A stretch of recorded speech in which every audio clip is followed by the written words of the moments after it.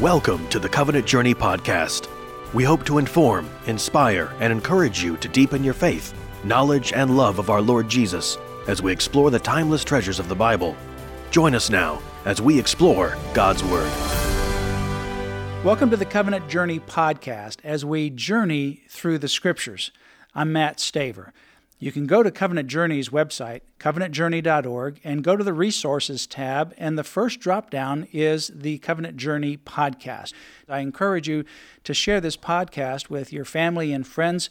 Today we're going to continue our journey through the Scriptures in John chapter 4. Just to give a background, this is the passage where Jesus is tired during the day. He's been on a journey, and he stops at a well, Jacob's well. And it's in the middle of the day, high noon. The disciples leave to go into the nearby city to buy food. Jesus stays behind. And when he's there, a woman from Samaria comes to the well at high noon. She comes there, no doubt, to avoid people. She doesn't come in the morning. She doesn't come in the evening. She's coming at a very hot time of the day. And it's only her, and it's Jesus. And Jesus engages her in conversation, asks her to give him a drink. It surprises the woman, as we've talked about in the past, because Jesus is a Jew and she is a Samaritan, and also Jesus is male and she's female. And at the time, women were not considered very high in class society. In fact, there was a lot of negative separation between men and women by both the Orthodox and other Jewish cultures, but also the Greeks and the Romans. Women were considered as second, third, maybe fourth-class citizens. But there was also significant animosity against the Samaritans to the Jews and the Jews to the Samaritans. In fact, when you go to John chapter 8, where Jesus engages in this conversation with the religious leaders after he healed the man who was blind from birth, born blind, and he sent him to the pool of Siloam.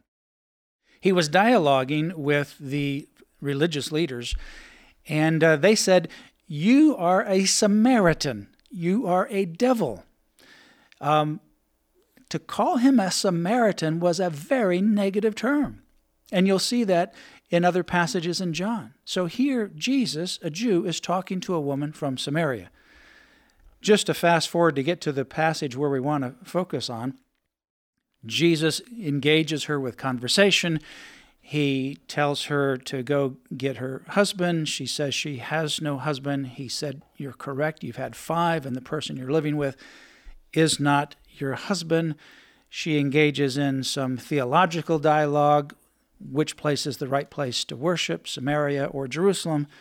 Jesus dispenses with that says it's really not a place. It's neither Jerusalem or Samaria. Those who worship God will worship him in spirit and in truth. As a result of this conversation, it went on for who knows how long, but a period of time, long enough for the disciples to leave and go buy food and come back. They see him talking with a woman. They're astounded at the fact that he is talking with a woman, but at that time, they didn't ask him anything.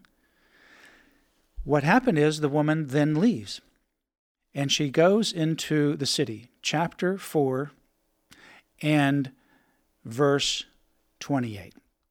So the woman left her water pot. She came there to draw water, but she actually leaves her water pot because she wants to hurry back to the city. She can get the water pot later. She puts aside things that were very important to her at one point, but now they're not very important. What's really important is telling her acquaintances, her neighbors, people in her community, about this man, Jesus, whom she just encountered. And in our own lives, there are a lot of things that seem important until we ultimately are confronted with tragedy, disaster, stress, confusion. When we're confronted with Jesus Christ himself, she left the water pot because she had something more important to do in her life, to go tell about Jesus. Verse 29. She says, "Come see a man who told me everything that I did. everything, not just about the husbands, but everything. Can this be the Christ? The Greek word is Christos. Can this be the Messiah? These people that she told from this city, verse 30, they went out of the city and they were coming to him. In the meantime, the disciples came, they urged him to eat, and Jesus said, I'm not hungry, I've got food that you don't know of. They don't understand that he's talking about the food is to do the will of the Father. So let's continue to move down a few verses to pick up these people that come from the city. Verse 39. From that city, many of the Samaritans believed in him because of the word of the woman who testified, he told me everything that I did. Let's pause there for a minute. This woman became an evangelist. Her life was a wreck. She had gone through 5 failed marriages, and she's living with a man who's not her husband. She's on number 6. She's probably hidden that from people because otherwise the fact that Jesus knew about it would have been just common knowledge. Everybody in the community knew. But no, it doesn't seem that the people in the community knew. She kept her dark secrets hidden from her community, from her friends. That was something that bothered her. It was something that gnawed on her, no doubt. But now what happens is she tells people when she encounters Jesus. And because of her word, they believed in him. Verse 40, so when the Samaritans came to him, they begged him to stay with them. He stayed there 2 days. Many more believed because of his word. So now more people are believing because they hear him. Verse 42, this is the passage I want to stay on for a few moments. They said to the woman, now we believe not because of your speaking, for we have heard for ourselves and we know that this is indeed the Christ or the Messiah, the Savior of the world. So there's 2 levels of belief that happens here. One is they hear the word of this woman who's so convincing that they believe in Jesus, sight unseen. And then they actually have a personal encounter with Jesus. They believe not just because you've told us about him, but because we have heard him ourselves and we know that this is indeed the Christ, the Savior of the world. And that is later in life, they have a deeper encounter. That their parents' religion is not just their parents' religion anymore. They're not just going to church because their mom and dad take them to church. It's something where they have an encounter with Jesus Christ. And that encounter could be they go to a new church that's spirit-filled. They've never seen that before. A friend, a mentor is mentoring them, sharing with them about Jesus. They go on a mission trip.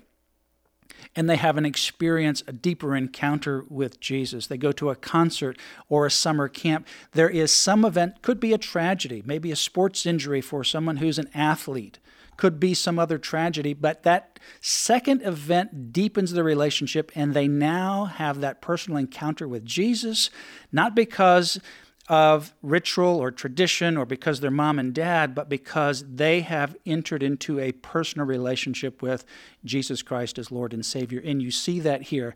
They heard, they believed, sight unseen, but now they believe because they've seen him and they've seen the words that he's done. It's no longer just because of what you've said. I encourage you, whatever level that you are, young, old, in between, to press in and have that deeper personal relationship with Jesus Christ as Lord and Savior. It is not religion. It is not ritual. It is not busyness. It is a personal relationship with the risen, resurrected Lord and Savior, Jesus Christ. For more information, go to covenantjourney.org. That's covenantjourney.org, and share this podcast with your friends. I'm Matt Staver with Covenant Journey. You've been listening to the Covenant Journey podcast. We hope that we have informed, inspired, and encouraged you to deepen your faith, knowledge, and love for our Lord Jesus as we've explored the Word of God. Visit covenantjourney.org, where you can obtain additional notes and information to enhance your study of the Scriptures. The website again is covenantjourney.org. You can also email us at cj@covenantjourney.org. Share this podcast with your friends. Visit covenantjourney.org.